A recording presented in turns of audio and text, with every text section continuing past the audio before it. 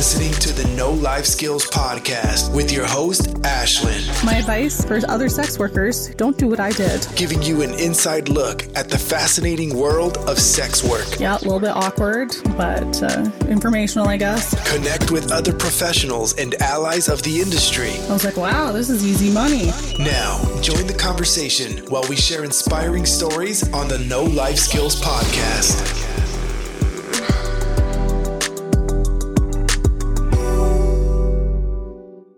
Hi, everybody. Welcome to another episode of No Life Skills. I'm Ashlyn. Thanks for tuning in this week. This week, my friend Lula Blue joins me again. She was on the podcast last week, so if you haven't listened to that episode, definitely give it a listen first. Last week, Lula opened up about her struggles with addiction and what it's like to be a sex worker now in recovery. It was a really good episode. And this week, Lula talks about coming out as a sex worker to her family, what that was like. We also discuss her being in a relationship, an openly gay relationship, actually, and working with her partner. We also talk about how her business has been affected by the pandemic over this past year and online content creation. And at the end of the episode, we discuss her sex worker support group, which she runs, which is called Thrive. So lots of good stuff in this episode. Make sure you listen to the end, and I hope you enjoy the interview. You're very open. You're very outspoken on Twitter. Seems like everywhere in rehab. You got a lot to say. You're a big sex work advocate. I love that. So I'm assuming that the people close to you know about your work. And I want to know, what do they think about it? And I think I saw on Twitter that your mom knows and is very supportive. And I would love to hear more about that too. Yeah, it didn't start off that way. My roommate didn't know.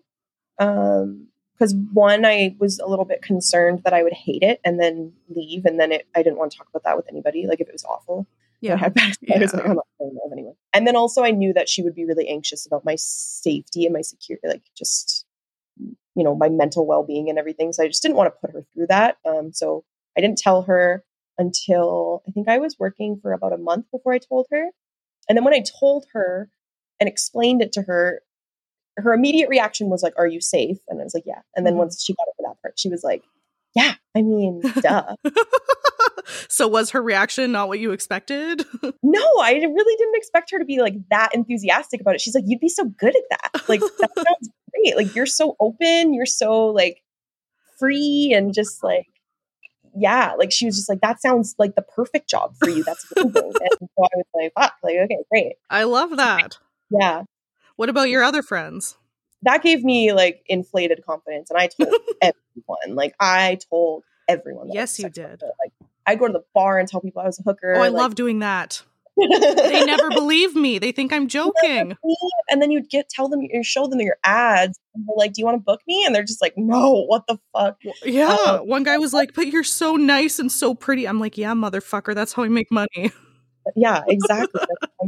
So fun. I love that. Yeah. So yeah, I would do stuff like that. And then eventually I started realizing that there were certain people that it wasn't safe to tell that you're a sex worker. Like who would you say? Cab drivers. I would say. Yeah. Sometimes Uber drivers, police. Not always. I don't want to be generalizing here, but like, yeah, no, I get it though. Strange men. Yeah. Okay. Yeah, it can be a little scary sometimes. So be careful. Again, like common sense is not all that common, but like, trust your gut around certain people and try to feel it out and see be careful about who you talk to. Yeah. And also like, what was I going to say? Oh, also, just because I'm very open and honest about being a sex worker doesn't mean that other people feel that way.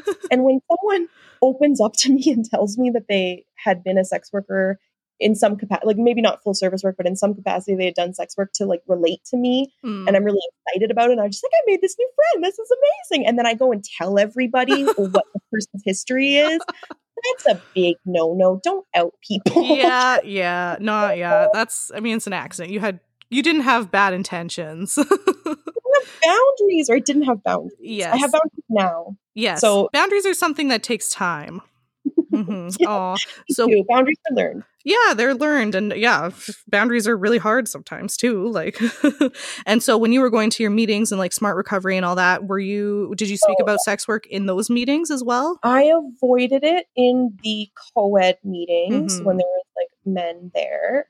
Just because like don't, like, it's anonymous, right? Like, you don't know any in those. I didn't know if like they were clients of mine. Like, who the fuck? I mean, you would hope that you would recognize their face, I guess, but sometimes we don't. Sometimes you don't. And then also, like, you don't know if they've seen you on Leo list or something like that. So anyway, so, yeah, be careful. I did bring it up in women meetings, like women only meetings. And whenever that happened, I did have like quite a few people that either would also share in the meeting that they had done sex work or were involved with sex work as well. Or they would come up to me afterwards and tell me, and that was really nice. And that was great. There was one time that I did share with my entire home group that I did sex work when I did my story meeting, basically. Ooh. And I was so nervous for that meeting because I had never done like a big public speaking thing like that before. It was like in front of so many people, and it was like literally like 20 minutes of me just talking about myself, which now I love. But then it was terrifying and so scary. So it went horribly. I basically just like blundered the whole story, and it probably just sounded like I was just like, hey, I'm a hooker and I don't know what I'm doing. And like, it's just like awkward. Is that the feedback you got from people there, that it was horrible and awkward? No, that's not exactly. I did get a lot of people come up to me afterwards, and they were like, thank you for sharing that. Like, it's very, valid. But the problem was I got a lot of men that came up to me after the meeting and took my hand and were like, oh, thank you so much for sharing that. Yeah, you're welcome, John. Yeah. Yeah. And so your family knows, like your mom, I think, knows. Is that correct? Sorry. So I got to hear about this. Can she adopt me is my other question. Yes. Okay. So she's already off. Okay. I'll get into that. But yes, so originally when I got into sex work, I told all my siblings. I have 3 siblings. Wow. I'm very close with my siblings. So I told them, they were kind of like, yeah, no shit. Wow. This really is perfect for you. Yeah, exactly. Well, my older sister, like everybody who knows me on Twitter knows that my older sister is also a sex worker. Is she? Crimson Day. She works in Victoria. So yeah. So she was cool. I got into the industry first, but she was like so jealous. She was in a monogamous relationship at the time that she really wanted to get out of and wanted to get into the business. And wow. Look at you pimping out your siblings. Yeah, gotta keep it in the fam, you know what I mean? Awesome. Anyways, I always make these jokes and then I get people requesting us for duos. And I'm like, you're sick. How dare you? But I do. Yeah. I love it. I think it's hilarious. Yeah, I like joking about it. But anyway, so my siblings all knew, and I had to keep it a secret from my parents. I didn't have to. I did keep it a secret from my parents for 3 years. And then after I got sober, I went through treatment and did all my work on myself and was realizing that like one of the biggest things that I personally value, and like values are different for everybody. So not one person's values are going to reflect in another person. And I think that kind of goes along with sex work, where a lot of people value sexuality in a way that it's like, you shouldn't just be giving it out to everybody. And that's their value and that's fine. But that's for me, not. Yeah. But for me, something that I really, really value is honesty and living authentically. Mm-hmm. So not being out to my parents, who I adore my parents. I'm very close with them. I have a really good relationship with them. My relationship was like deteriorating because I couldn't talk about something that was so prevalent in my life and something that I was so passionate about and something that I was so proud of.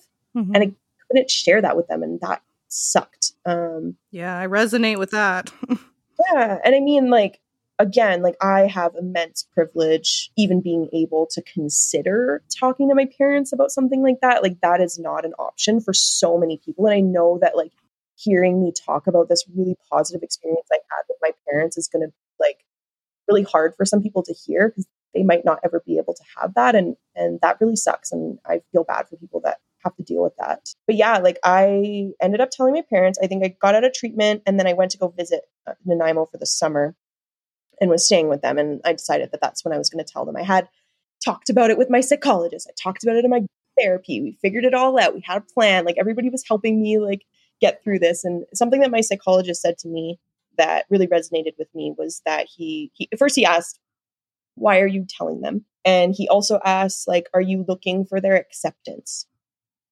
And I had to think about that for a bit because I think oftentimes a lot of us are looking for our parents' acceptance and we're looking for them to validate our feelings and be proud of us.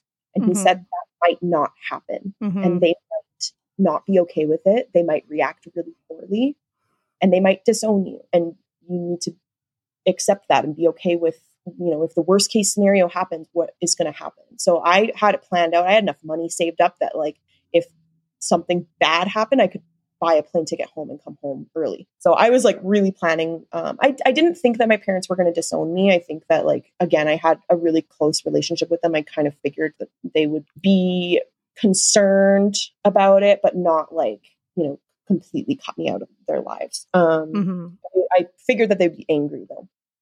So when I told them, and my mom basically was just in shock. So I don't think that like she reacted fully. She was very good at like being really nice about it and like asking me a lot of questions and just being as respectful as she possibly could. It was very shocking to her. Did you tell your parents together? Like, are they together? Did you tell them at the same time? My parents are together. Okay. My dad went to bed early and I tried to keep him, and he refused. Okay. So then I was like, you know what, fucker, fine. I was going to tell you something important. So I'm going to tell mom first. Okay. That's fine. I can picture the scenario now. Okay. So I told her, we stayed up all night talking about it and crying and hugging, and it was really nice. And then the next day, I came into the room and I was like, Dad, you missed out last night. And he was just like, what are you talking about? I'm like, well, I told mom about something that now you don't know. It's a big secret. And he was just like, what the fuck, tell me. Anyway, she's in the room with us when I'm telling him. And so I told him the whole spiel all over again and explained everything. And this motherfucker, I'm pretty sure either one, he knew, or he has the best poker face of anybody on this planet because he did not react at all. Like what? He was just nodding his head like, yes, okay, interesting. Asking me questions about it, like, are you safe? Blah, blah, blah. Does this person know? Like, just like, yeah. Wow. Yeah, he reacted so well. And like, wow. But I'm thinking that he was probably screaming on the inside because, my dad is a man that grew up in the 80s and he's got some misogynistic viewpoints that are pretty drilled in there. He's working on it. Yeah, he's getting better. Good. But like, it's that whole thing of like, my daughter, like, yeah. Like no man could like possibly taint my beautiful innocent flower, blah blah blah. And then also like I grew up religious and my parents were very heavy cultish Christian when I was growing up. They're not anymore. They're kind of hippies because they moved to the island. But of course, it's a they don't want prerequisite. to really. Just, Mom, if you're listening, I'm so sorry. My poor mom. Yeah. So like they have, and especially my dad has very, very instilled like hardcore Christian values that I think were sort of influencing his. I think just like my parents carried a lot of shame and guilt around me being in sex work. They carried a lot of shame and guilt around me being an addict, around like, relationships that I had been in before that, and just like a lot of stuff around my life. So I think that like, again, like when you have these like very, very important values that you carry, and then when somebody that you love and treasure isn't living in those same values, it's really difficult. And how could you not like see that as a reflection of yourself? And I think a lot of parents sort of like see their children as like not separate entities. They think of us as like parts of them. Yeah. And so, we're not seen as like our own individual people. Totally. So when we do something that's like outside of their values, they see it as like, oh my God, like, what are you doing? This is a bold trail, Like my mom said to me, like, you make me feel like I failed as a mother, or I failed. My life is worthless. And I'm, like. And that's her own shit. Like that is her own, like deep seated stuff that she really needs to work through. And I'm so sorry that like she puts that on you. Oh, you should hear what my dad said. It was even worse. I can't remember if it was your dad's letter or your brother's letter, but I read my dad. It was your dad. Yeah. I actually told my mom about that. I can't remember when you posted. Was it last year? It would have been in like November when I posted everything. Oh, okay. So it was a little while ago. Yeah. I think I told my mom about that because I did share with her, okay, I'll get into that. But basically, my mom went down a shame spiral for a few months. Yeah. And she ended up like finding my Twitter and kind of creeping my Twitter, which honestly, like, I know some people are probably cringing at that, but that's probably the best case scenario. Because if you've seen my Twitter, especially like my quote unquote personal Twitter account, like it's very like wholesome. It's very like I'm talking about my life. I'm sharing my experiences. I'm doing a lot of like retweeting for advocacy groups and stuff like that. So that's probably like the best place for her to go to learn. So she found the personal Twitter, not the work Twitter. She found both. Okay. I think she found my website also, which is fine. I don't really have a lot of nudity online, and if I do, it's just my nipples, and I don't really. Everyone has nipples. It's fine. Yeah, that doesn't bother me. So yeah, so my mom did that and did a lot of research, and she was really struggling with it because when she would Google "my daughter's a sex worker," the first thing that comes up is my daughter's being trafficked. Yes, my dad sent me articles like that. Yeah, and that's all that comes up for them. And that's so fucked. Because like when we look up, experiences as a sex worker, we get a very different picture when you Google that usually. Yeah. And so, yeah, she was having a really difficult time with it because, everything online is telling her the opposite of what I'm trying. Well, she's probably confused, like sex trafficking versus sex work. Those are two very different things. And if all she's finding online is things about sex trafficking, yeah, that's horrifying and scary. Yeah. So she really struggled with that. My poor dad was just like, you need to stop Googling things. Like, you need to get off your phone. You need to get off your computer, like shut everything off. Like, stop. Yeah. She was going down so many rabbit holes and really struggling with it. And I gave her some time and I told her, call me and ask me any questions that you want. I'm an open book. I will answer I want to be as upfront and honest about everything that I can be. So that you guys can like feel a little bit easier about it. And I think it did help too that I had been in the industry for so long. Because I had already worked through all of my shame around being in sex work and around the stuff that had happened to me and being in addiction in sex work and just like all of that. Like I already worked through that shit. So like when she's coming at me with her shame, I'm able to sort of like let her lean on me a little bit. Whereas I think before, earlier on, I didn't have the capacity to be able to do that. Totally. And I wouldn't have handled it well and I wouldn't have coped well. Yeah, no, that totally makes a lot of sense to me. Which really sucks because a lot of people get outed and then it's like, you don't have time. It's like, then what? Oh, shit. Yeah, like it just kind of happens and you don't have a choice and yeah, it's awful. So yeah, after she sort of like kind of felt a little bit better about it and everything was good. My sister also had started getting into sex work as well around the same time. She actually came to Calgary and I think saw her first clients at my in-call here. So again, wow. Really keeping it in the fam. Yeah, I love that. But anyway, so my sister doesn't have the same type of, I hope she's okay with me saying this. She doesn't have the same type of relationship with my parents that I have. And I mean, at the time for sure. So she didn't want to talk about it with them. Like she's like, as she lives there and just like, probably just like didn't want to have that conversation. And she was still very new to the industry at this time, right?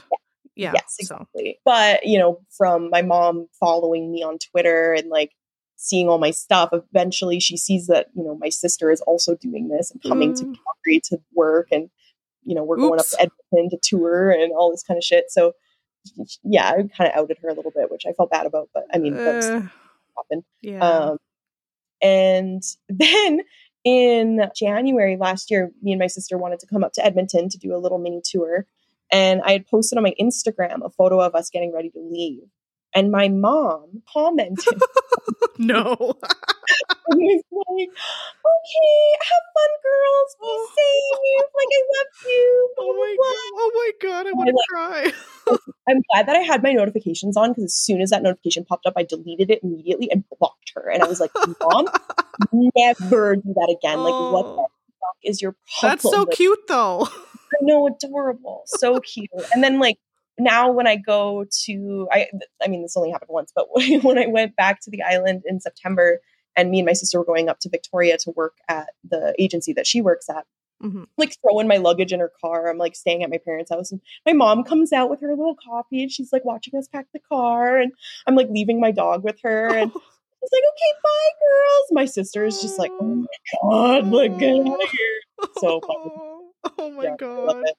But yeah, I ended up like telling my parents about how many friends of mine or people that I follow on Twitter have had negative experiences with either being outed or coming out to their parents and being disowned or having people like everything blow up in their face. And I told her a little bit of your story as well. And yeah, she was devastated by that. And she was just like, oh my God, like, I just want to give all of them a big hug. And like, that's so how could parents do that? And really, yeah, she's like really passionate now about like wanting to help in some way and like advocate for sex workers and like talk to like she wants to talk to other people's parents and like Oh my God, I want to cry. I'm going to be friends with your mom because I go to the island to Nanaimo. I go to Gabriel Island all the time. So I'm totally going to hit up your mom. So hi, Mom, if you're listening. Dude, I'm going to send her the link to this. Yes, you have to. Oh my God, that's so sweet. Yeah, my mom's adorable. And yeah, I think I posted on Twitter a while ago talking about her, and then somebody was like, "Oh my God, I wish that she was my." I mean, she's all of our mom now. She's all of our mom collectively. That was totally me. I remember you saying that actually. Oh, it was? Okay, cool. Totally. Oh, that's so nice though. Well, yeah, it's nice to hear that not everyone has such a shitty experience as I had, and that people do come around. But how long do you think it took her to like come around and be okay with it? Like, did she ever stop talking to you, or it was just like an ongoing thing? She never stopped talking to me, but she definitely took space from me. I think it was too painful for her. And I think even now, like some of the stuff that comes up, like might be a little bit too painful for her. I might even like tell her not to listen to the first half of this podcast. Yeah, this will be the second part 2. Yeah, that might be really hard for her to hear. So yeah, I think that there's some of that still is there. And like I said, like I only told them like 3 years into it. So like I've had all this time to process all this shit that they have not. I think it'll take some time for her for sure. Yeah. Oh, wow. Yeah. Still a nice story. And I'm going to be friends with your mom. Okay. Oh, absolutely. Yes. Okay. Wow. That was a very good story. Okay. So you've been open relatively recently, at least that I've noticed on Twitter, about having a girlfriend. So do you identify as queer, lesbian, bi? Like, how do you identify yourself? I feel like the lesbians are going to yell at me because I always say that I'm a lesbian and that I'm gay and I'm a homosexual. And I mean, that's not entirely accurate. I just really connect with that label a lot and I like it. So I'm going to keep using it, but it's probably inappropriate for me to use it. What's wrong with calling yourself a lesbian?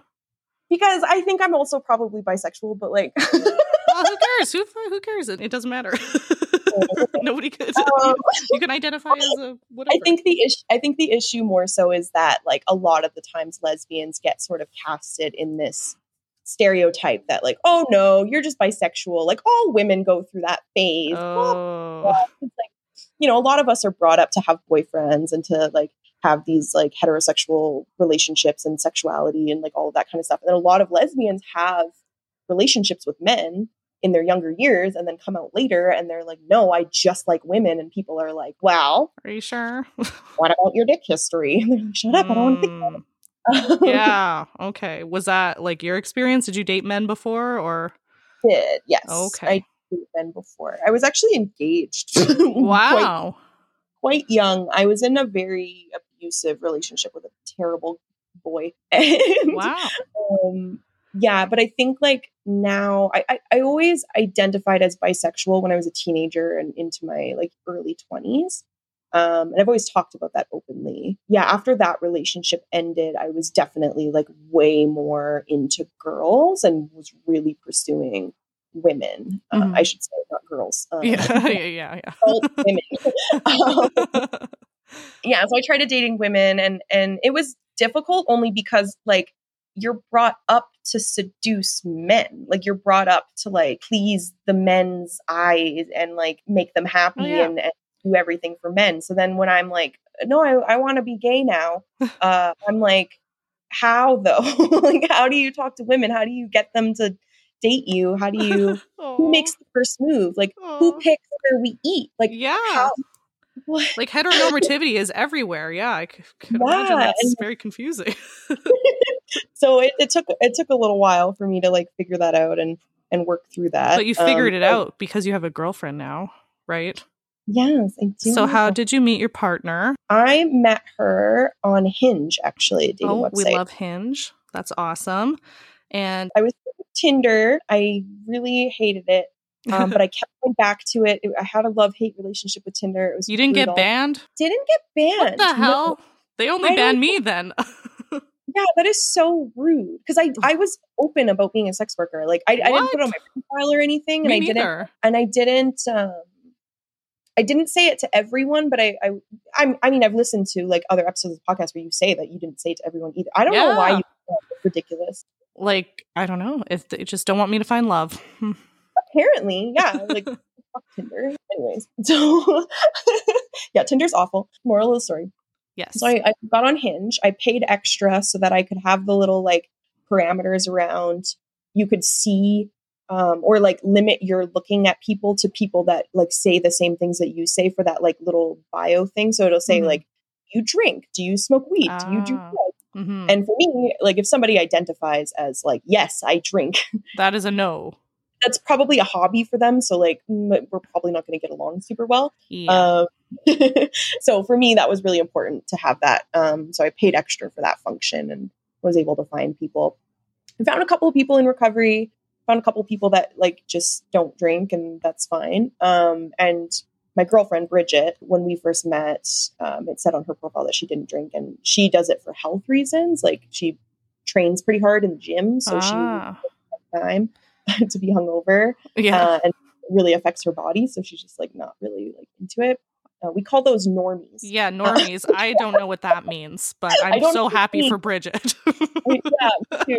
So, I'm happy for me as well. Yeah, you as well.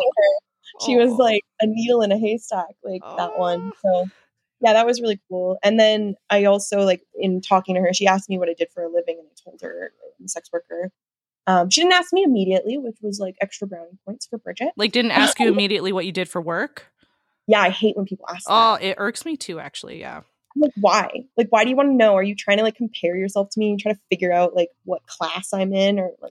Absolutely, they are. Yeah, 100%. Like totally. What else would it be for? Yeah, how much money do you make? Like, yeah. So I told her, and she actually admitted to me that she had an OnlyFans account. And because at the time, everybody and their mother was getting on OnlyFans, and she wasn't using it like too much at the time and wasn't making like a shit ton of money on it or anything. But, you know, she was interested in it. She liked the idea of like getting involved in sex work and curious about it. So I'm sure like when she heard that that's what I do, she was just like probably had so many questions, but she restrained herself. And okay. It was very cool about it. Like it was awesome. Aww. So it sounds like she's supportive of you being a sex worker. Extremely supportive. Yes. That's amazing. And so does she also consider herself a sex worker because she does OnlyFans? I don't think she did at the time consider herself a sex worker until I told her that she was one. Yeah. I don't know. Maybe I'm remembering this incorrectly, but I feel like that's what happened. Yeah. She considers herself a sex worker now. She's a sex worker now and is on Twitter and you could book us both actually. Okay. Wow. So she's like seeing clients with you now and stuff? Yeah. Yes. And you guys film content together for your OnlyFans and stuff like that too, I'm assuming? So I took a long break from OnlyFans. It was like becoming too much for me during the pandemic. Like I went really, really hard when the pandemic first started.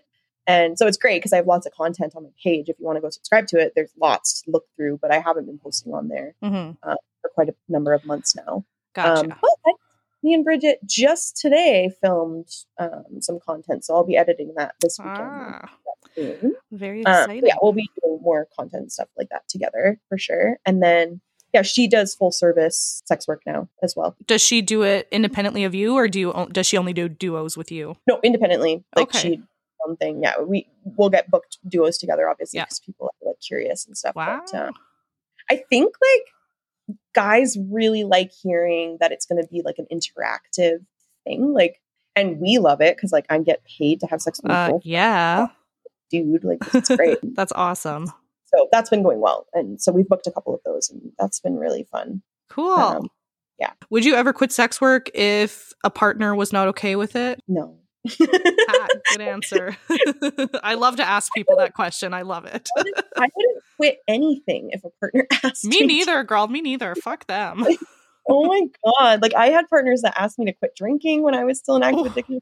Fuck no. No way. Like if I want to quit sex work, it'll be on my terms. Yes. If I want to cut my hair, it'll be on my terms. If I want to, like look a certain way, that I'm doing it for me. I'm not doing it for somebody else. And it took me a little long to learn that, I think, and like have that as like a very, very firm boundary. But like that, yeah, Like I would never.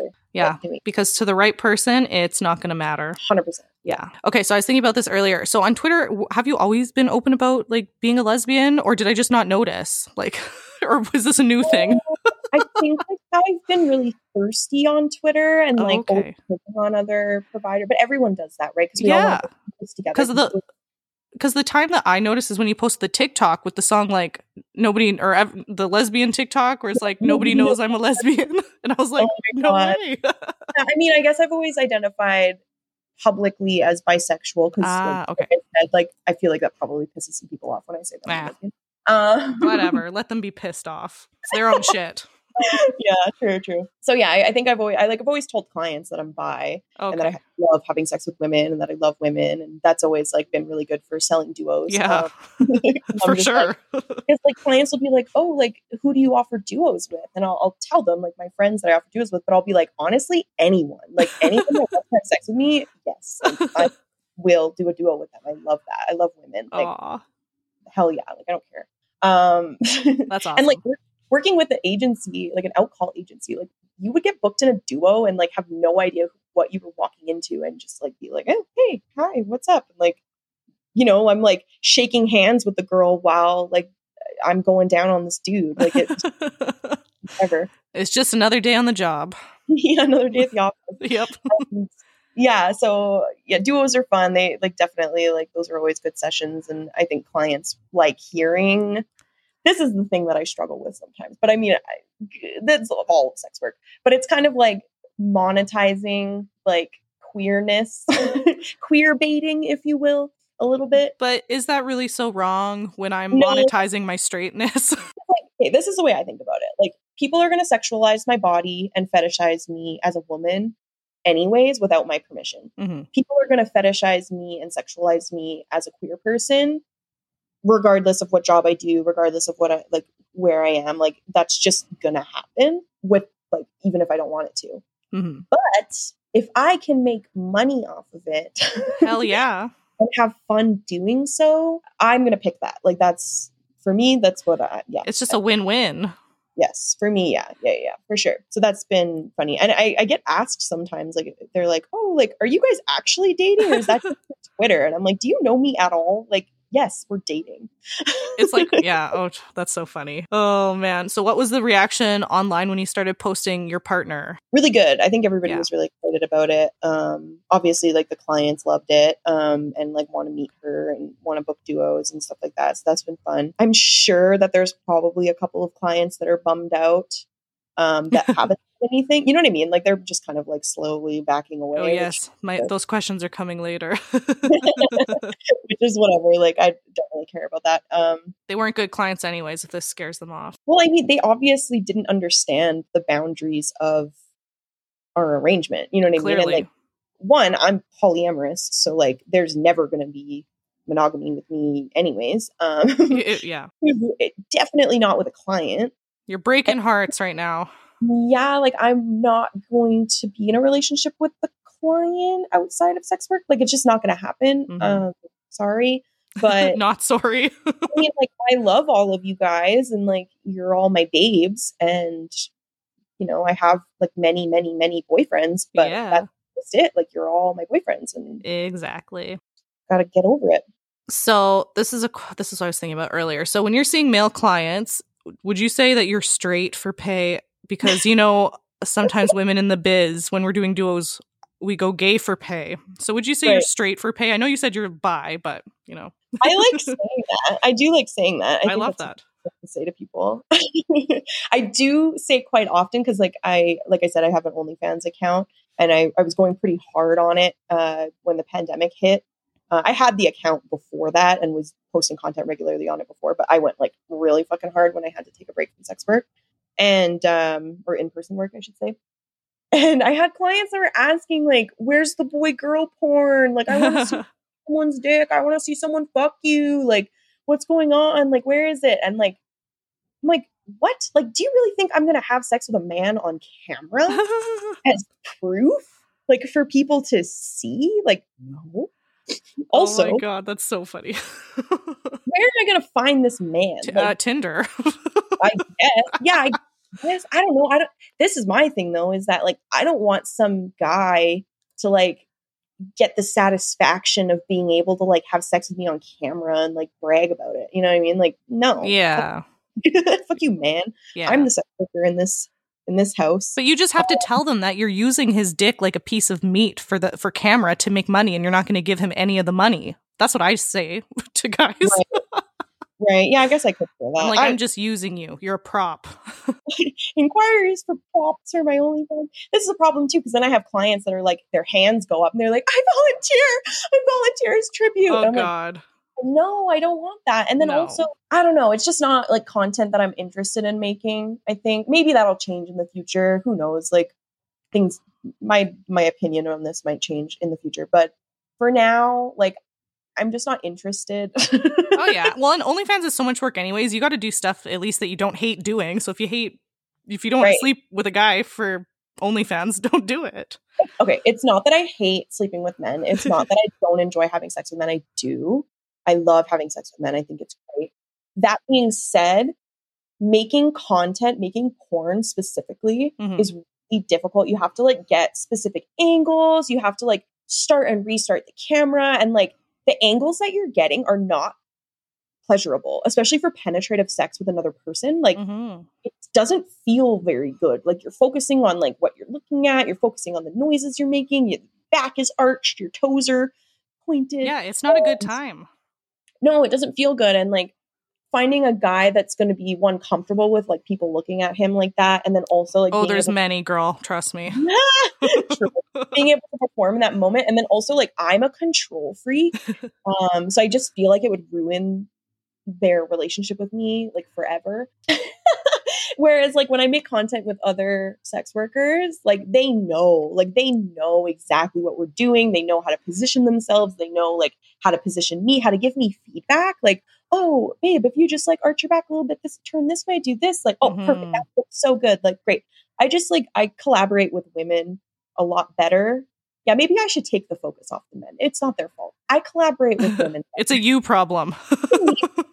You're right. It is a me problem. Yeah. Maybe I should do that. Maybe not.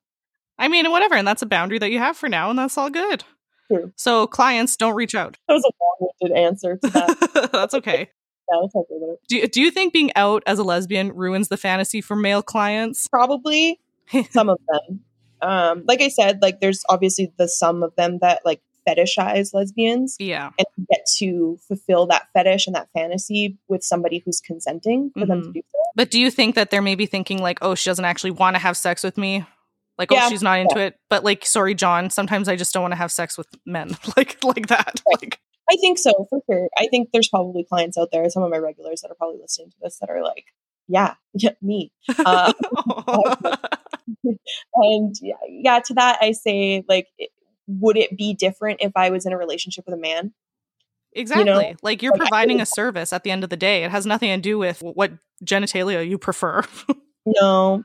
And like I said, like I love human sexuality. I like having sex with humans. I like playing with people and like just exploring other people's fantasies and all of that. Like I just love all of it. So like all of it is fun. All of it is pleasurable. I'm having a good time. I enjoy myself. Yeah. Like you love your job, it sounds like. Yeah. Like they see the people that come and see me and they see that, like they know that and they understand that. I think part of it comes from like, you know, these clients who still think that they somehow have a chance and it's not going to happen. They don't. And, you know, they have to kind of like work that out for themselves. That's a them problem. Yes, that is a them problem. So do you think sex workers in general who post about being in a relationship online are ruining the fantasy for clients? Because like that's something I see on Twitter all the time. Like girls don't want to post about their partner because it's going to alienate clients, blah, blah, blah. Well, now that I'm thinking about it, I'm realizing that, again, I'm in a place of privilege in the sense that like me sharing with the world that I am in a relationship with somebody that they can also have sex with, that they're also attracted to, doesn't affect my business. And I know quite a few other sex workers that are in long-term relationships, maybe even married with children, that can't talk about even having children. Like they can't talk about having given birth. They can't talk about getting married. They can't talk about being in a relationship with a man. Well, they think that they can't. They could. Yeah, they could. And I do think though that from what I've heard from other people is that some people's clients would stop seeing them. But that's also like some clients. And I think that like, even for me, like in my, hooking story, some of my drinking clients, all of them actually stopped seeing me. And so I found other clients. It's fine. Like you will find people that vibe with you and that like you and don't really care about if you're in a relationship or not. Yeah. And I just think about all the clients who are in relationships. So why do they have something to say about it when they're doing the same thing? 100%. Yeah, that's so true. Yeah. Yeah. I think that like, again, for some people, it might hinder it enough that if they're like already not making a lot of money and it's going to be detrimental. Yeah, I agree with you. I agree that not everyone has the privilege to be able to be as open. Time, if you think that you want to do it and you don't think that it's going to make that big of a difference, or you hear somebody else doing it, or if you just need to hear somebody else doing it, do it. Yeah, like fuck it. When I was in a relationship, I didn't necessarily post about it that much online, but I didn't hide it either. And when guys would ask me in person if I was dating someone, I'd be like, yeah, are you? What does your wife think you're doing right now? Like, right. Like, I just don't care. I just think that sex workers in relationships should be normalized, because at the end of the day, the people that have a problem with it probably don't think sex work is real work, and that's why they have an issue with it. Right. Yeah, that's true. How has business been affected by COVID this last year during the pandemic? Did you take time off when things first started? I did at the beginning. Yeah, COVID hit Calgary, like, I feel like it was like March, Friday the 13th last year. Oof. That everything just like shit hit the fucking fan. Yeah, and I had to like cancel a bunch of stuff. I had like a party, like a orgy party booked for my birthday. No, with, like, my friends that we had to cancel, and like that was terrible.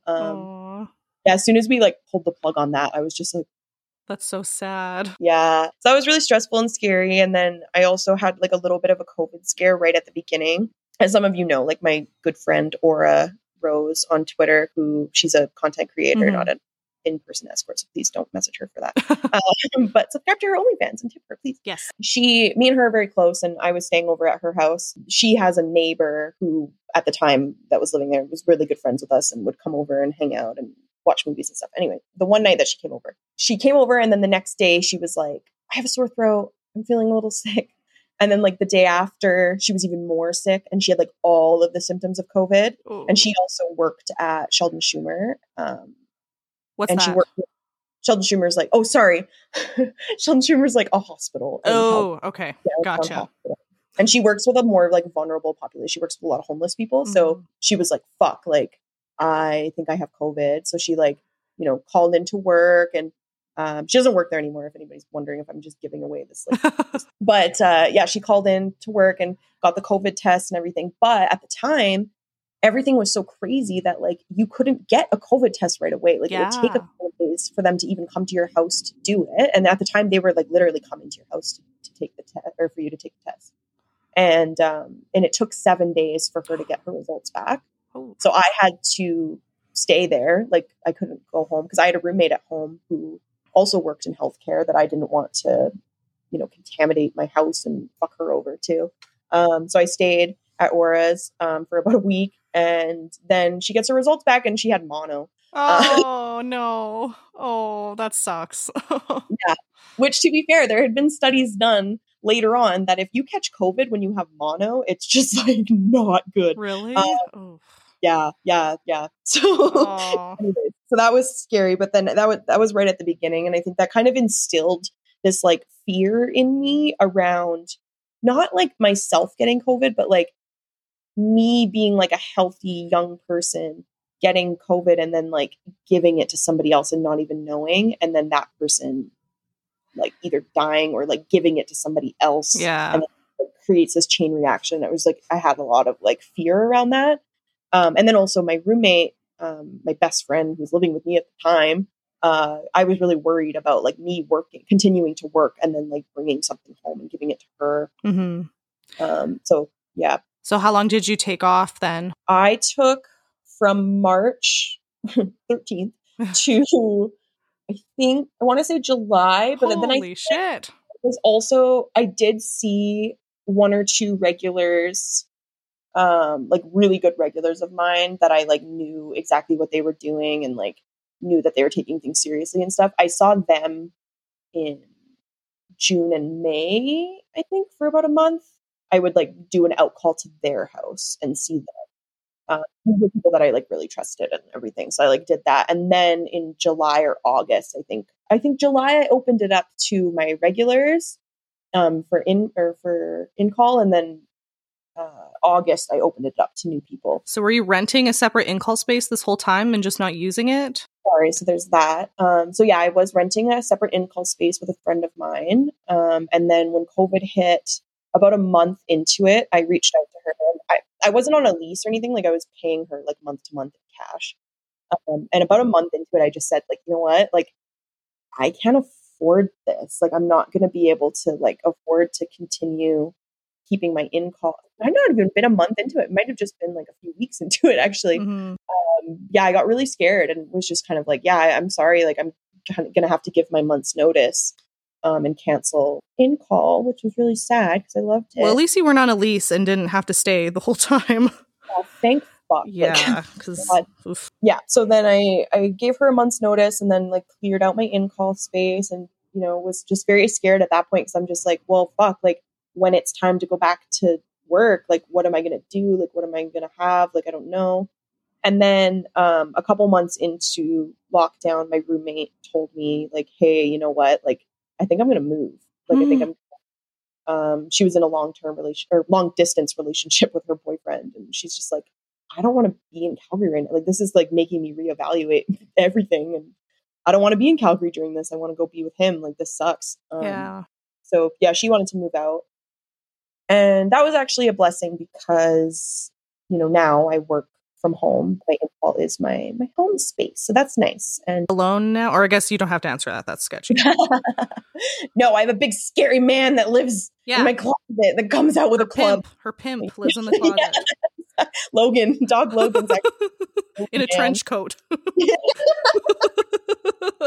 Logan's in a trench coat. Anyways, yeah, so that was kind of a blessing in disguise because it helped me downsize quite a bit. I was spending a lot of money having that in-call space separate from my rental. Yeah. And then also, I don't drive. So I was like getting an Uber up to the Northeast, up by the airport. And I live in the South. Oh my God. So it's like a half an hour drive every day back and forth, like going to bookings and spending all that money. And yeah, that's expensive. Yeah. And it was worth it at the time. It's like, I wanted to keep things separate and I liked having like a separate workspace and I liked having, you know, coming home to my roommate and that being it. But yeah, that changed. And then it was good. It was a good downsize, I think, and really helped like bring my bills down quite a bit, what I wanted. So when you stopped seeing people in person, I know you said you had the OnlyFans account beforehand, but that's when you really started to go hard on OnlyFans is when you stopped seeing people in person?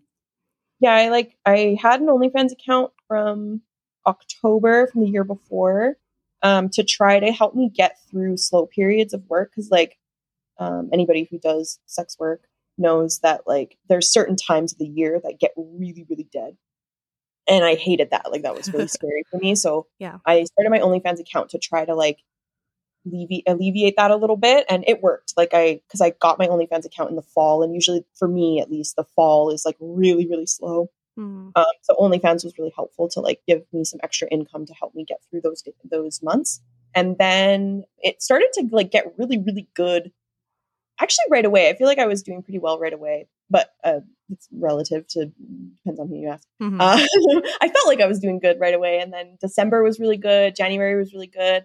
It dropped off a little bit in February and then March hit. And I literally just like went so balls to the wall hard on OnlyFans. And like I was live streaming and promoting my live streams on like Instagram live stream. So I would like do an Instagram live stream and then I would also do an OnlyFans live stream later. Jesus and, like, Christ. Yeah, I was like posting I was posting on Reddit. I was posting on, I was doing live streams on Periscope, which was at the time to Twitter. So I was getting like random people from there. And was your hard work paying off? Was it worth it? Yes. Okay. Well, for that time, yes, it was worth it for sure. It was survival mode, right? Like it was just like, I gotta fucking like hustle hard. And it was such a different way of hustling too. Like it's so hard. Yeah. You had to be on your phone all day. You had to respond to people right away. You had to like keep everybody's, well, at least for me at the time, I felt like I had to be able to keep those clients coming. Luckily for me, because I transitioned from in-person sex work to online sex work and then was planning on transitioning back, a lot of my clients, my online clients, I should say, have this fantasy of being able to meet me in person, and they can. Whereas I see a lot of people doing online sex work and that's all that they're doing. Yeah. So it's harder to like build these relationships with some of these clients because, they're just like, well, fuck, like, never going to meet you. Like, what's the point in investing all this time and energy? And, obviously there's people that want to do that and that's what they want. But I think that, there was quite a few people that were like getting into like retiring from in-person sex work forever. And they were having a really difficult time like keeping those clients around because they're like, well, I'm never going to see you again. So what's the point? Yeah, it's tough to keep them online for sure. So do you like online sex work? Like, how do you like it compared to in person? I loved it at first. I think like when I was growing up, I really loved video production and like posting YouTube videos and making funny videos with my friends and like doing stuff like that. Like I love it. Like I wanted to be a YouTuber when I was a kid. Like that was my goals for life, which is hilarious. So it was kind of like filling all of those little like creative things that I'd always wanted to try. And it was working and it was like really validating in that way. And I was just talking about this with someone recently about like when you make content and then you post it, whether that be on Twitter or on OnlyFans, and you get like a really, really good positive feedback or like reaction, like everyone's liking it, everyone's sharing it, it's getting a lot of views, it's like getting a lot of retweets and like, everybody, all the comments are really positive and everything, like you get high off of that. Like that is just like so validating. You're just like, oh yeah, this is great. And you're just checking your phone, like seeing the likes go up. Getting the dopamine rush every time. More, give me more. It's like so intense. I was getting that little bit of like, from doing that. And so that felt really good at the beginning. But then I realized very quickly how much work actually goes into it and like how unsustainable, like at least the way that I was doing it was very unsustainable. Like how I was working kind of reminded me of like how I got started in-person sex work at the beginning, where I would just go to like 5 or 6 calls in a day and like all across the city and back to back. And I was working like a 9-to-5 job, and then I would work an escorting job at night. Like I was working so much, but I thought of sex work as like, well, it's fun. I like this. It's like enjoyable. So it's not work. Yeah. And so I think when I started doing online work, I had that same like newbie mentality of like, well, I like making videos. I like talking to people on the internet. I love doing this. So it's not work. But then my body just started like shutting down. Well, yeah, you can only go balls to the wall for so long, man. Like, oh man. Long. I pretty much went balls to the wall from like March until June. I'm assuming you went so hard because it was the scarcity mindset too. It's like, okay, I need to make as much money as I can now because who knows what's going to happen.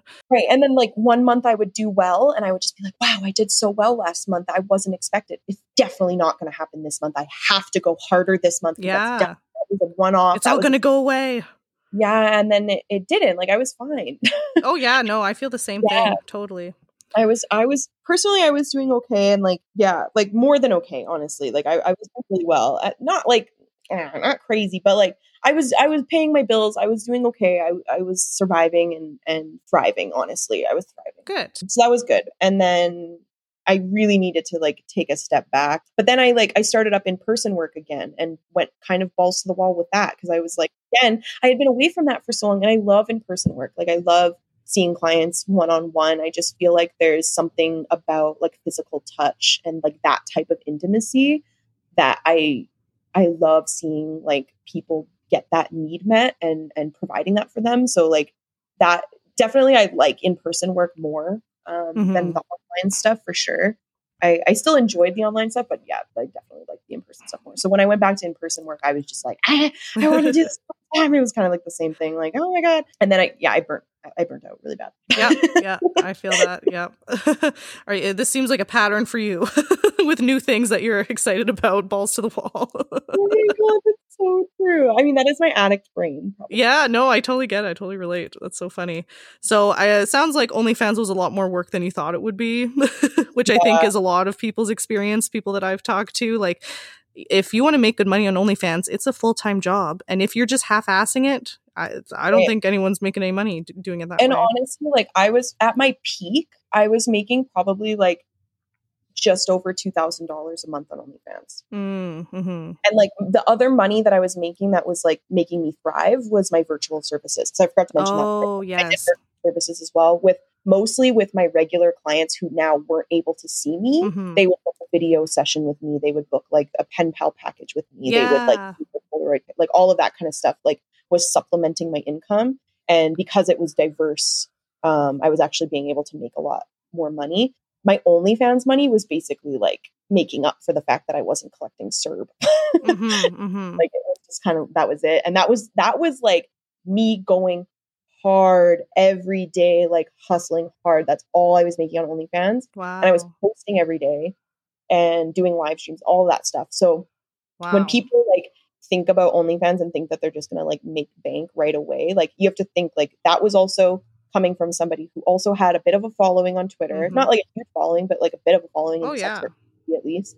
And then also having regular clients already that were transferring over to online all at the same time. Because like all these clients are stuck at home and they can't do anything. They're not allowed to go anywhere. Yeah.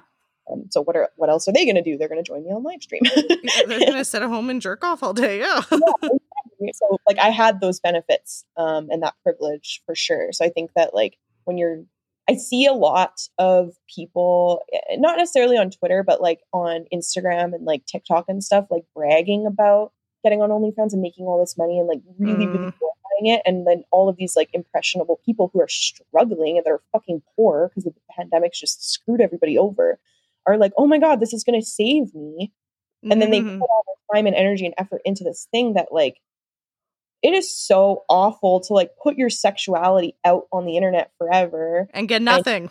Relatively. Like, that sucks. Like that's fucking terrible. And like I'm a very sexually open person. Like I don't care about having my nudes on the internet, but like somebody that might have some reservations about it, but they're doing it out of necessity. Like, yeah. Well, unfortunately, the reality is with OnlyFans that most people on there make under $1,000 a month.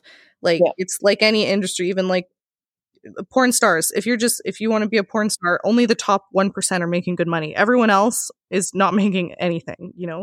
I think I was in the top 4%, maybe even 3%. That at my peak, it was like close to maybe just over $2,000 a month. And I was in the top 3%. Yeah. So and like you would think, or I would think at least that if someone's in that percentage, they would be making more than that. Not that that's not good, but you know what I mean? Yeah. Even like when I somehow got to the top 1.2%, I was making good money, but I would think you would think that at that point you'd be making like 10 grand a month off that shit, like, or like 15, 20, like some of these like you think top 1%. I thought, okay, 20 grand. But when I was in the top 1.2%, I think that was like the highest I ever got. I think I made like Canadian, maybe 8 or 9 grand, which is amazing money. But before starting OnlyFans, I thought someone in the top 1% was making way more than that. Right.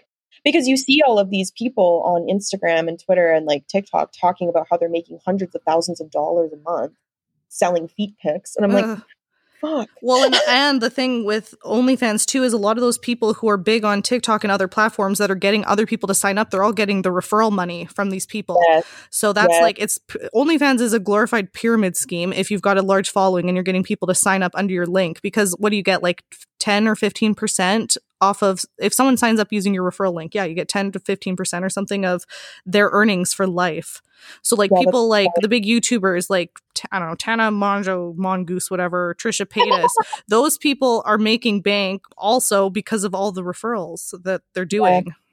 Yeah, 100%. They're like pimps. Just kidding, but I don't know. OnlyFans, oh man. So it sounds like you don't want to fully transition to online sex work. Yeah, no. You wouldn't do that? You would want to continue in person? If I can continue in person for like a long time, I would want to do in person for as long as possible, for sure. Yes, until those good looks fade. I'm just kidding. Oh no, I'll be doing in-person work like into my old senior hell yeah age, as long as I'm enjoying it. Like as long as it's fun, I will continue doing it for so long. Yeah. Absolutely. That's awesome. So it sounds like you've experienced a lot of burnout within the industry, which I think is normal. So what do you do when that happens? How do you combat burnout? Good question. Take a long break for sure. Like from everything. And like do nothing, like that, I mean, not do nothing, but like do the things that like feed your soul. Like if you think about like things that you do that like you finish that task or you finish doing that one thing that you just like feel so fulfilled and like happy with, do those things, which is can get confusing again, because if that part of that is from work, yeah. it's hard to balance it, right? So like I think for me, actually, you know what?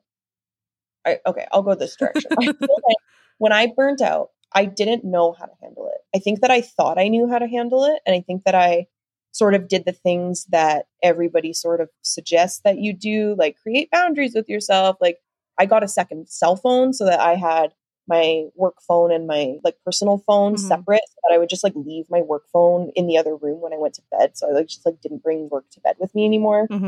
I would leave it at home if I like went out with friends. I mean, drink. I wasn't really going out. Yeah. But like, if I went for a walk with Logan or something like that, I would just leave my work phone at home, and like really like separating my work personal life, especially like when you work from home, it's really difficult to do that. So I was like making the steps to try to do that and like really scheduling work time and personal time. I actually ended up switching my website over. So I made a new website that was like a little bit more complicated to make, but I have like a very, very specific contact form on there now. And so this was the other thing that was like really, really fucking with me, was that I have 2 Twitter accounts, actually 3 Twitter accounts now, if you count Thrive. So I have 3 Twitter accounts. I have an Instagram account. I have ManyVids, OnlyFans, my text, like my work number, and then my email. I have 3 emails also. And then my website contact form. That's like 10, 11, I don't know. It's a lot of things to keep track of. So people were messaging me from every single place. Well, of course. Asking for services. And I had to respond to everybody in a timely manner, or else they would fuck off forever and I wasn't going to make money. And like, it was stressful. So then when you pair that with people that are wasting your time, people that aren't being respectful, or people that aren't like, you know, respecting your boundaries, whatever, like that was driving me absolutely insane. So like the best thing that I did, and I know like not everybody is going to be able to do this, but even if you can like limit it down to just a couple ways that people can contact you, so it's not like from everywhere, I closed my DMs on Twitter. So you can only DM me on Twitter if I'm also following you, which helps because I like to keep my DMs open for sex workers, and I usually follow sex workers back.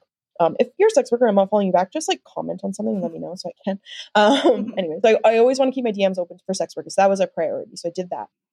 And then I got a second phone so that I could separate my work and my personal life. And then I also took my phone number, like my work phone number, off of all of my ads. I took it off my website. I took it off of Twitter. So like the only people that have my work phone number are people that had it from before. Yep.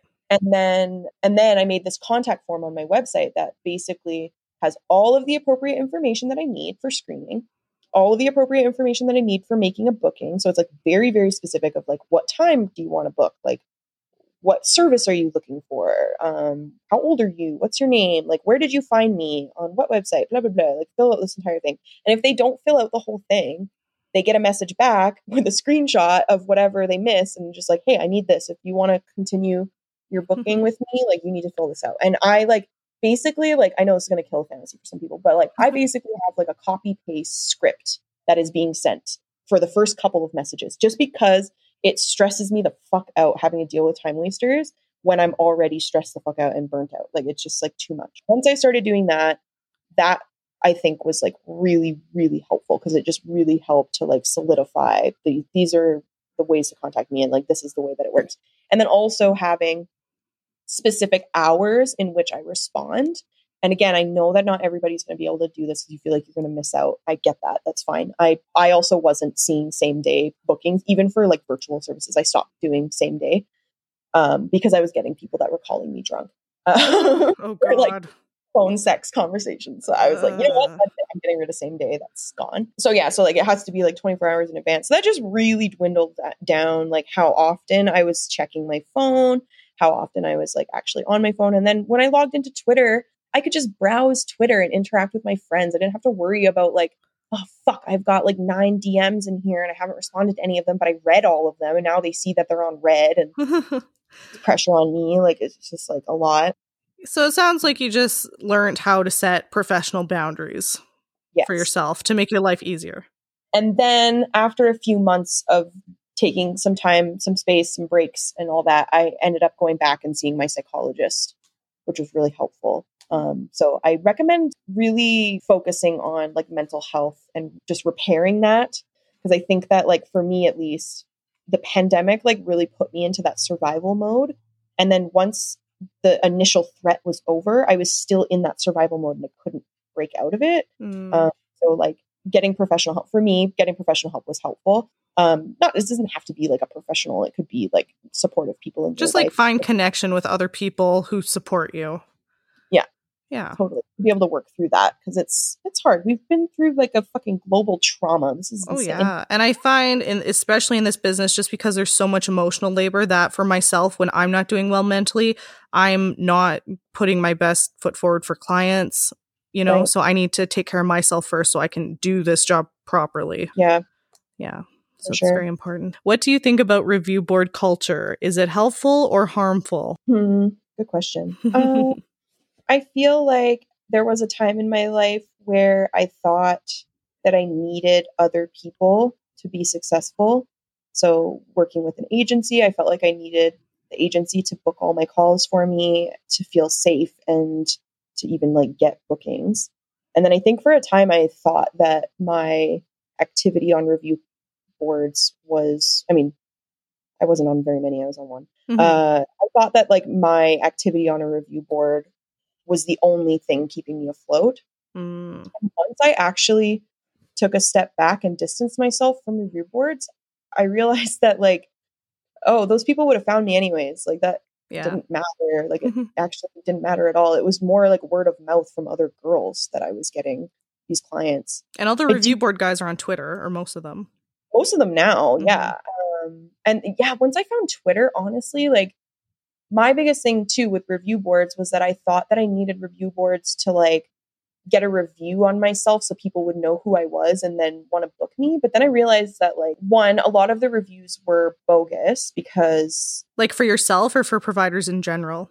For providers in general, just because like if you're okay, this is my issue with review boards is like, especially the ones that like I was on or the one that I was on, was that you're as a sex worker, you're paying money to be on this review board or have access to this review board to be able to like advertise. So you're also advertising on it, kind of like Leo List or any of those other advertising websites that you have to pay for. So you're paying to be an advertiser on the site. And then clients, from my understanding, were not paying to use the website. We're able to post reviews of providers and to look at ads. But like, if the providers are also paying to use the website, don't you think that the priority is going to go to those providers that are paying to use the website? So then therefore, these reviews that are going up are a little bit biased because it's like, who's paying for the website? The providers. So then it's kind of just like, are these reviews even true? Like, I don't know. Because I've seen negative reviews on there as well, but I've also seen negative reviews get taken down. So that just to me seemed like a little bit of a conflict of interest. And then also like having it be a community space when money is being exchanged.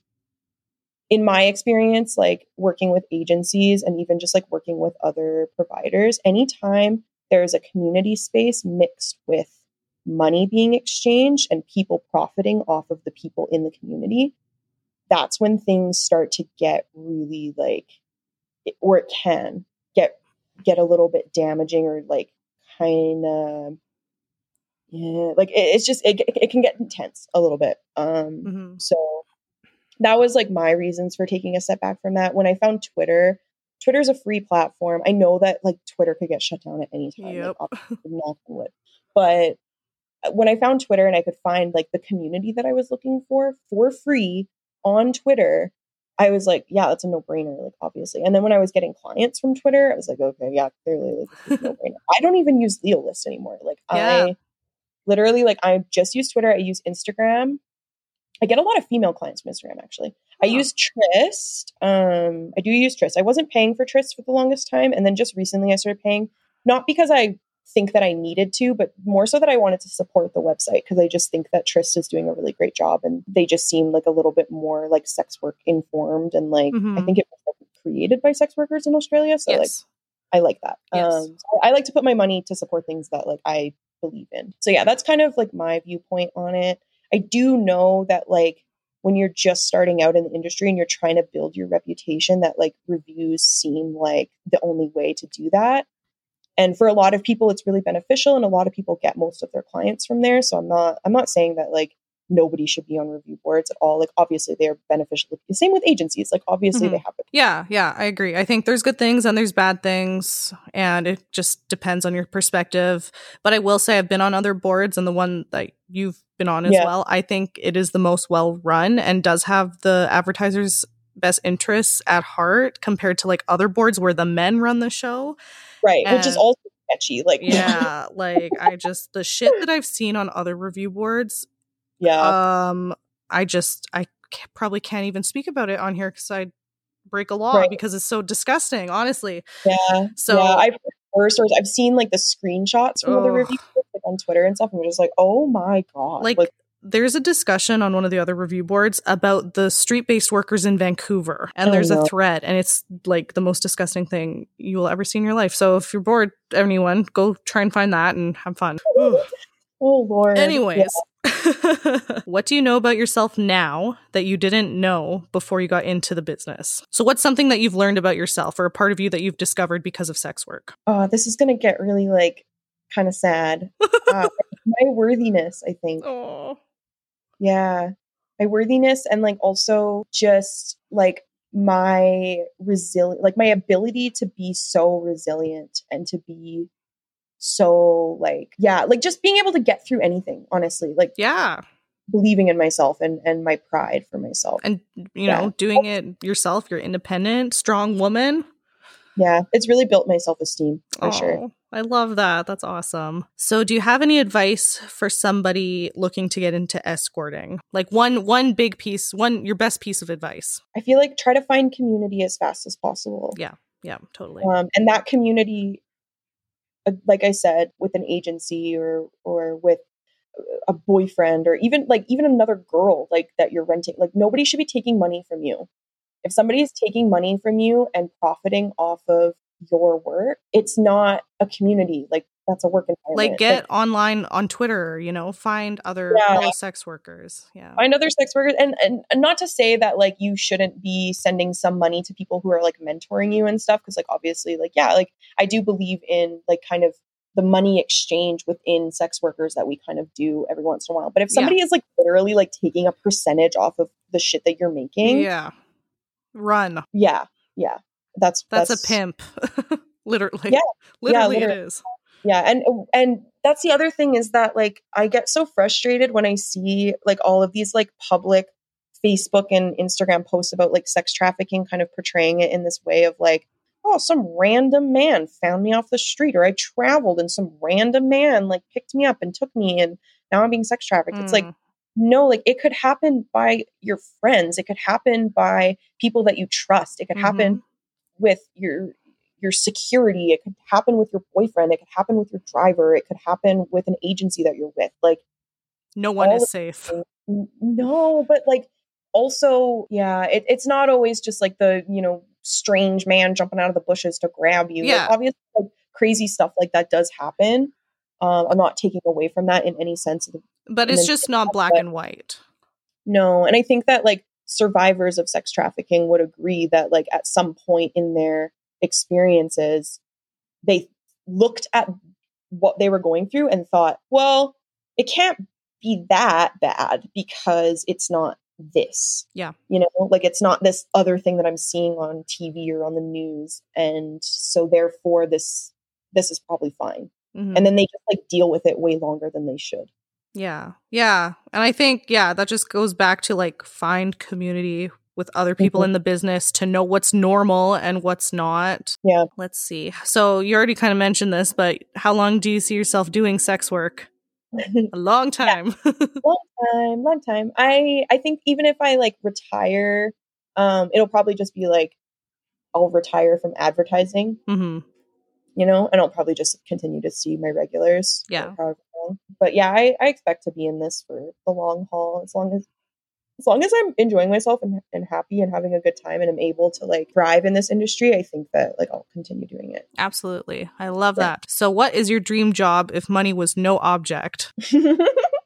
I feel like I'm doing it. Yeah, I thought you might say that. I feel like I'm doing it, honestly. Like, and if you were to take out like the word sex work out of it, like I get to travel whenever I want. Basically, I have like financial freedom. I have like really good community and friends and like networking. I have really good relationships with my, people in my personal life, my family, my partner. I have a really good life work balance. I'm excited about work when I work, and yeah, I when I go on vacation, like I'm excited to come back to work. Like that's my dream. That's it. You're killing it. That's awesome. That's so cool. Okay, so now let's talk about Thrive. So what is Thrive? Why did you start it? So Thrive is a support group for sex workers by sex workers. I started Thrive from some inspiration from people in the Calgary community who were doing workshops and holding events for sex workers. There was one lady that was hosting like events for like learning about your finances. She did one for like self-defense class. We got like this like martial artist guy to come and teach us how to beat dudes up when you're laying down. It's pretty sick. And then there was this other provider sex worker in the community that was doing workshops on like BDSM type stuff. And like, that was really cool. So I got to meet a bunch of really cool people doing these types of events and attending them. And I went alone. Like I literally like, I would see them posted on Twitter and I'm just like, oh, I want to go to that. Okay, I'll go. And I just like showed up alone and it was scary, but I got to meet friends and it was really nice. And then I saw some familiar faces that I had seen around in the community and that was really cool. But then, like going through my recovery journey at the time, I was going to all of these support groups. And I thought like it would be really nice to have this type of format, but to be able to just talk about sex work, because that was really what I was missing, I think, in my recovery, was that like I could only really talk about sex work in like certain situations and I had to be more careful and I couldn't be as candid. And I just thought like, oh, it would be so cool to have like a sex work support group. Mm-hmm. And then I started reading Lola Davina's book, Thriving in Sex Work, Staying Sane in the Sex Industry. And I was like, okay, like if somebody started a support group with this book, I would go to it. I would love that. So I like put it out on Twitter and was like, does this exist? Like, is this a thing? Would anybody be interested in this if it was a thing? And like, I got so many responses of like other providers in the community that were like, can you please start this? Like, this would be amazing. And then Lola herself, the author of the book, commented on my post and was like, oh my God, I love that idea. Like, help. Like, this is so cool. Keep me updated if you do this. And like, I fangirled so fucking hard because I had not interacted with her at all, like up until that point. So I was like so excited. So yeah, I went through with it. And like, coming from somebody who has like intense social anxiety and like just anxiety in general and is really scared of public speaking and like just really nervous about shit, like I was like, I need this, so therefore I will create this. Yeah, that's awesome. Yeah, so I like started it at my in-call when I had my in-call separate from my house, and people from the community would come and sit in my living room on my couches and drink tea. And yeah, and we started that 2019, fall of 2019, I think like November. Mm-hmm. And we were doing in-person meetings like twice a month up until COVID hit. And then we had to move everything online. And then once we moved everything online, now we do it over Zoom. Mm-hmm. And now we have members in fucking Florida, in California, in Scotland, like oh my God. all over Canada. Like we've got people like from BC, Saskatchewan, Ontario, lots of people from Ontario. I gotta join. I'm gonna join. Oh yeah. I don't know why I haven't, but the group, okay, this is misleading because the group is still very small. Obviously, like not everybody like shows up at the same time. Like people's schedules are very different. Mm-hmm. So typically the groups can be anywhere from like, I've had just one person show up to an online meeting. So then it's just me and them talking for like an hour, which is kind of nice. And then, it goes all the way up to like, I think our max was maybe 9. Oh, it's still a lot though. So yeah, it's a decent number. Like it's a good number for a recovery or for a support group. Sorry, not a recovery meeting. It's a good number for a support group. But if anybody is like nervous that it's going to be like a shit ton of people, if you've been to like a big Zoom meeting before and you're just like, I don't know if I want to do that, it's still quite small and like if that were to happen, I would probably split it up into like multiple meetings, so it's not like that many people. So it's pretty good. Gotcha. And so what are some of the topics you discussed? Are you still going through Lola Davina's books? Yeah, originally we started with her first book, the orange one. Mm-hmm. And we just went like, at first I started it off with like doing a check-in with everybody. And then based on the check-in, how that went, I would pick a chapter at random. And we just kept doing that until we like did all of the chapters for the first book. And then she came out with her second book, which it focuses on money and money commitment and even just like mental health around money, which is so cool. Like the first half of the book is just all about like mental health around money, which is amazing. And not something that a lot of people think about, but should. So for that book, I started just doing it in like chronological order, like chapter by chapter. So we're about just over halfway through it now. And once we finish it, I'm not really sure what the plan is. After that, I'll probably have like a little meeting with everybody and figure out what there's lots of books on sex work. Right. But I don't know. I feel like it would be nice to like go back and like do the first book again. Yeah. Like I also like a good friend of mine, actually the member of Thrive who lives in Scotland. He started a Thrive meeting for Fridays. He's not doing it right now. He had some health issues, so he hasn't been able to do it right now, but it will be starting back up again, hopefully soon. And so he actually started his own Thrive meeting locally for himself and people in the UK. And obviously like everyone was welcome to go to it because it was online as well. But it's just so cool to see people in other communities being like, oh my God, like I need this. I want to do this. And then he started a meeting that was more meditation based, but also for sex workers on Mondays. And again, it's not up and running right now just because he's having some health issues, but it will be soon. And that is the Sex Work Love Hub on Twitter. Awesome. Yeah, they're our like little sister group. Yeah. So why should other sex workers join Thrive? I think just like even just listening to my story about times that I was isolated in my life and really struggling, if anybody resonates with that in any way, that is like the number one reason. It's just like being isolated and not being able to be open and talk about things that are going on in work. And then also like, it's really cool to get a group of providers or even like online sex workers. Like during COVID, I like opened it up. It used to just be like basically full service in-person work members that were coming in. And then now it's like opened up to online work and phone sex operators and dominatrixes and strippers and like everybody, like anyone who's a sex worker. If you make money off of being a sexy human, like you are welcome to join the group. Yeah, like collaborating with all these different people in all different facets of sex work, but then also like having so many similarities, like, yeah, that has just been so conducive to like, I think even just me being successful in my business now. Like, I think that it's like given me so many tools to build on my business and like be as successful as I am right now in the middle of a fucking pandemic, which is like, I'm so grateful for that. Cool. That's awesome. So everybody find her on Twitter, find Thrive on Twitter. I should mention that the Thrive Twitter page is privated. I do sort of like do a little bit of a screening process myself for everybody that tries to follow. You do have to be like a established sex worker on Twitter for me to like just accept your request. If you're not, feel free to like DM my other Twitter accounts and just let me know. And then I can just do like a little bit of screening with you separately or email. I'll give Ashlyn all the information for the email address. I think it's just like, I can't remember if I'll talk about that, but I'll give it to you. Yeah, give it to me later. Yeah, you can email me as well to just like do some quick screening. And like the group is open to anybody currently doing sex work and then also anybody who's retired from sex work. Because I know that once you're retired from sex work, you feel very disconnected from the community that like once was such a huge part of your life, and even like transitioning into retirement can be difficult. So like you are welcome, completely welcome as well. That's awesome. That sounds really cool. And all genders, also, I should mention. And genders. It's free. There's no entry fee. Yeah, and I'm not going to take your money, I promise. And she's not going to pimp you or anything. No. Not like those people in rehab thought. I just want to be supportive. Yes. Oh, that's so cool. Okay, so on that note, plug yourself, Lula. Where can everybody find your content? What's your OnlyFans, your ManyVids, your Twitter? And I will also get all that information, put it in the description of the podcast. But cool. Plug yourself.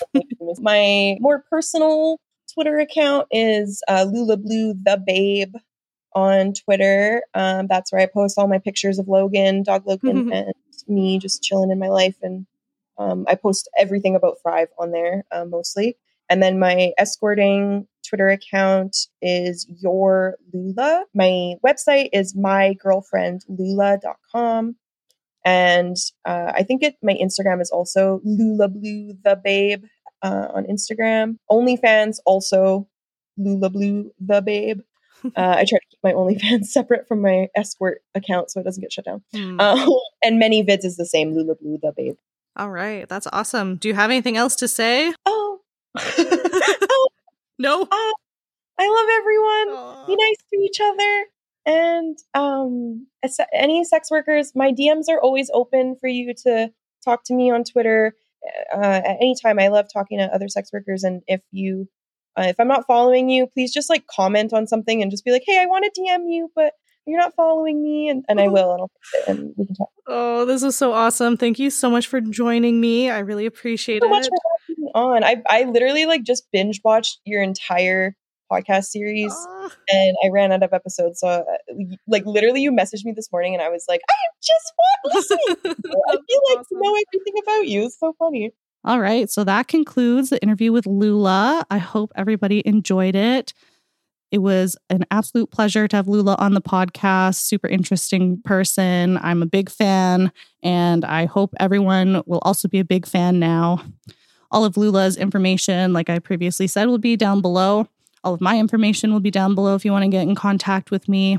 And if you're enjoying the podcast, make sure to give me 5 stars on Apple Podcasts. I'd really appreciate it. And if you write me a review and send me a screenshot, I will send you a free month to my paid OnlyFans. So that's a great deal. And anything helps. Make sure to share the podcast with your friends, your family, your church, whatever. Please tell everybody about it. Trying to get this out to as many people as possible since I keep getting denied for my billboards. Anyways, thank you so much for listening, and we'll see you next time. Bye. Thank you for listening to another episode of No Life Skills. Follow Ashlyn on social media at No Life Skill or at Adore Ashlyn. Be sure to like, comment, and hit that subscribe button. We'll see you on the next show.